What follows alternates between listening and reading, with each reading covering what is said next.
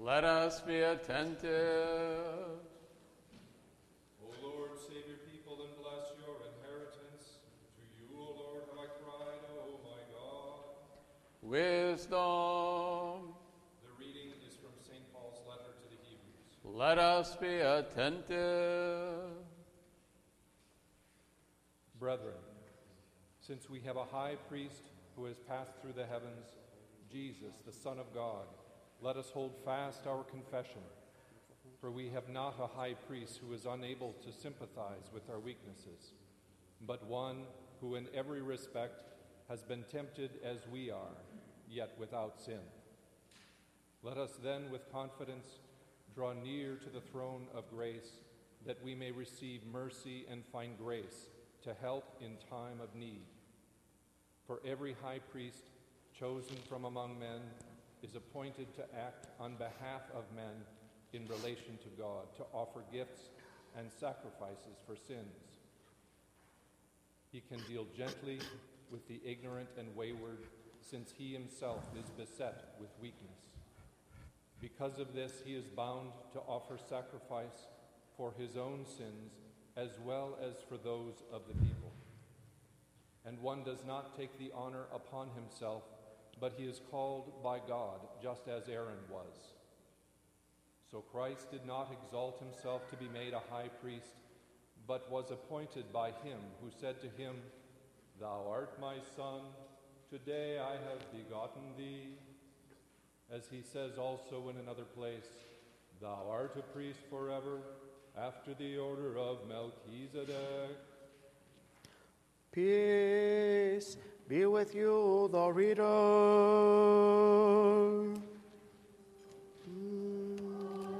Thank you.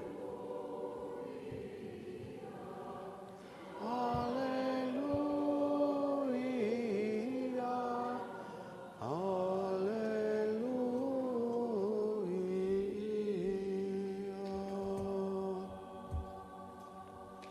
Wisdom arise. Let us hear the Holy Gospel. Peace be with you all. Hear it. The reading is from the Holy Gospel according to St. Mark. Let us be attentive. Glory to you, O Lord. Glory to you. The Lord said, "If anyone wishes to come after me, let him deny himself and take up his cross and follow me. For whoever would save his life will lose it, and whoever loses his life for my sake and the gospel's will save it. For what does it profit a man to gain the whole world and forfeit his life? For what can a man give in return for his life? For whoever is ashamed of me and my words in this adulterous and sinful generation, of him will the Son of Man also be ashamed, when he comes in the glory of his Father with the holy angels." And he said to them, "Truly I say to you, there are some standing here who will not taste death before they see the kingdom of God come with power." Peace be with you who proclaim the gospel. Glory to you, O Lord. Glory to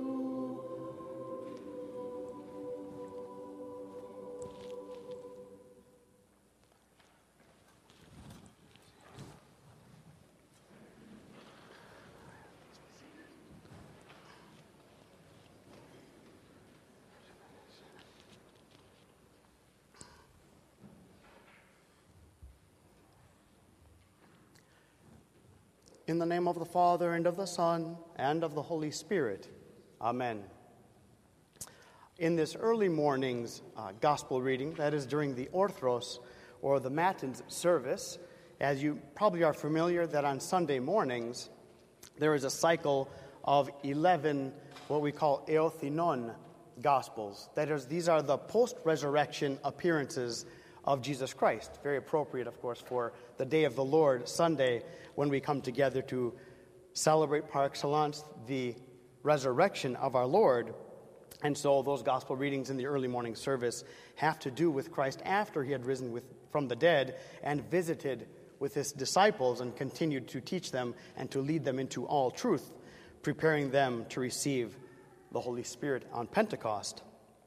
In any case, it's a cycle of 11 of these Gospels, and this morning's was the 11th, and it comes from the Gospel of John. It's the famous passage where Christ appears to them, and he goes specifically to Simon Peter, the great apostle. And he asks him 3 times, "Simon, do you love me more than these?" Peter responds each time, "Yes, Lord, you know that I love you." Again, Jesus says, "Do you love me?" Peter says, "You know I love you." And then the 3rd time Christ asks him, "Simon, son of John, do you love me?" And he's kind of frustrated now, Peter, because he already answered him 2 times. He says, "You know everything, Lord. You know that I love you." And each time Christ responds, by the way, with telling him to tend my sheep, feed my flock, take care of my lambs. Because as an apostle, of course, he is a bishop. He is the head of the church, and he is to take care of Christ's spiritual flock. The point I'm getting at here is that the reason Christ asked him 3 times, "Do you really love me, Peter?" is quite obvious. Because not too long before this, of course, just a few days, in fact, before this, Peter had denied Christ 3 times. He said, "I don't know who he is." In fact, if we look at the gospel readings, how did Peter turn his back on his master? Here's one example. Now Peter was sitting outside in the courtyard, and a maid, a little girl, came up to him and said, "You also were with Jesus, the Galilean." But Peter denied it before them all, saying, "I do not know what you mean." A second incident. These happened very closely to one another. And when he went out to the porch, another maid saw him, and she said to the bystanders, "This man," speaking about Peter, "was with Jesus of Nazareth." And again Peter denied it with an oath, "I do not know the man." The third incident. After a little while, the bystanders came up and said to Peter, "Certainly you are also one of them, for your accent betrays you." Then he began to invoke a curse on himself and to swear, "I do not know the man." And immediately the rooster crowed, as Christ had foretold. One example we can see here, brothers and sisters, is how slowly Peter slipped away. Because each time he was asked, he kind of denied Christ more emphatically, each time more and more and more. And what we can see here is how the devil can gradually pull us away from the Lord, even if it's little by little, as exemplified by Peter's gradually augmented denials. And we could apply this in so many ways. You start doing one little bad habit. Maybe it's, once a month. But then all of a sudden it becomes once a week. And then after not too long, it becomes every day. Little by little, we can slip away from Christ. Or let's take another one. Maybe you say, I'll just sleep in this one time and not go to church Sunday morning.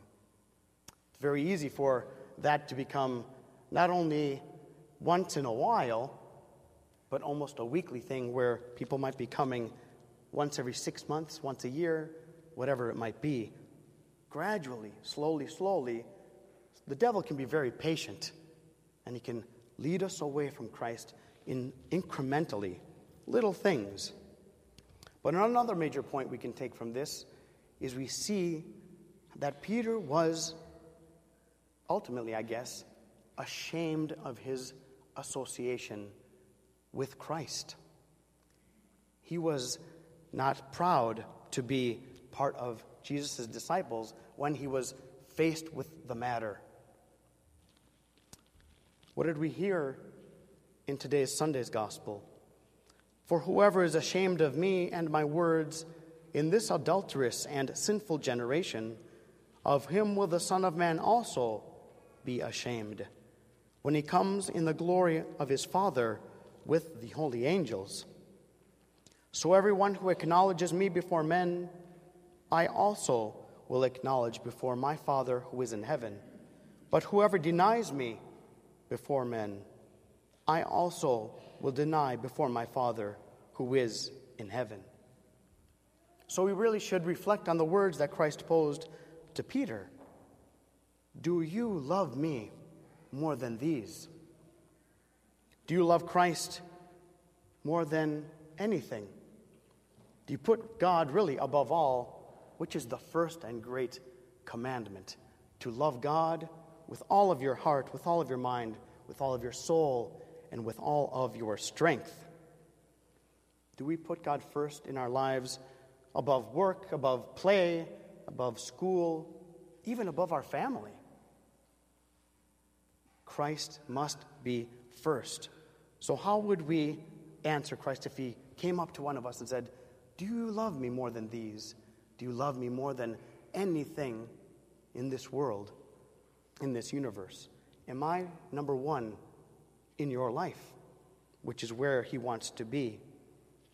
Or do we in fact deny Christ, whether by our thoughts, by our words, or by our very deeds? In fact, St. Paul says in Titus, they claim to know God, but by their actions they deny him. So do we deny God not with maybe our lips or with the faith that we think we have, but by the things we do? We might in our mind say, yeah, Christ is number one, but do we follow that up? Do we actually state it with the life we lead, that Christ is first and foremost and above all in our lives? We can even contrast Peter with the thief. We know that Peter, being a coward at that moment and scared, he says, I do not know the man at all. And yet hanging on the cross were two thieves, one to the right and one to the left of Jesus. We know that the repentant thief on the right, the left one, by the way, was ridiculing Christ, making fun of him, and all the people down below, indeed, were doing this same thing. But with boldness and with courage, the thief on the right confessed Christ to be the Son of God. And he said, Lord, remember me when you come in your kingdom. So we see below that Peter denies, but above on the cross, the thief confesses and acknowledges Christ as King. St. Paul in the book of Hebrews really extols us to be like Christ, to endure the shame of the cross, if that is what it is to be. The Lord said, take up your cross and follow him. And it very well can be the cross of ridicule and shame in the lives that we lead today. St. Paul writes, Jesus, the pioneer and the perfecter of our faith, because of the joy set before him, endured the cross, scorning its shame, and sat down at the right hand of the throne of God. Let us then, brothers and sisters, he continues, go to him outside the camp, bearing the shame that he bore. No matter what it is going to be that we face in this life, let us go out to Christ, who is crucified outside the city as an exile, as an outcast, and follow our Lord all the way to that cross. When I was thinking about this, there's a really beautiful contemporary saint. His name is Saint Philomenos. Really a wonderful name, which really it means the beloved, or Philomenos. He lived from 1913 to 1979, and for the greater part of his life, he was the keeper of the church at Jacob's Well. A very beautiful man who was an archimandrite, a monk, a priest, and he guarded that ancient place, not only where the patriarch Jacob was, but also, as we know, that Christ himself went and spoke with the Samaritan woman, as we read in the Gospel of John. Well, this beautiful Saint Philomenos is what we would call a new martyr. Time and again, the locals would come around, the non-Christians, the unbelievers, threatening his life, telling him, take down the crosses out of this church, take down the icons, get out of here, leave. And he never did. And in the year 1979, November 14th, or 16th rather, this is what we hear about this beautiful saint who would not deny his Christ. They burst into the monastery and with a hatchet butchered Archimandrite Philomenos in the form of a cross. With one vertical stroke, they clove his face. With another horizontal stroke, they cut his cheeks as far as his ears. His eyes were plucked out, the fingers of his right hand were cut into pieces, and his thumb hacked off. These were the fingers with which he made the sign of the cross. The murderers were not content with the butchering of the innocent monk, but proceeded to desecrate the church as well. A crucifix was destroyed, the sacred vessels were scattered and defiled, and the church was in general subjected to sacrilege of the most appalling type. The piecemeal chopping of the 3 fingers with which he made the sign of the cross showed that he was tortured in an attempt to make him renounce his orthodox faith. The last moments of this beautiful man's life, people bursting into where he lived. Again, this is just 1979. We think of the great martyrs of old, but here is a martyr before our very eyes in our own lifetime. What he was doing and struggling with his final breath was to do what? To make the sign of the power of the precious and life-giving cross. And that is why they took off those fingers. This is the grace we have, brothers and sisters, with everything we do, with everything we begin, anything we embark on. Always mark yourself with the cross of our Lord. So do this while we still can, while we are still able, while God graces us with the ability to do so. St. Isaac the Syrian stresses this. He says, and so as long as you have feet, run to do good work before you are bound with the bond which cannot be loosed again once it is put on. As long as you have hands, stretch them out to heaven in prayer before your arms fall from their joints.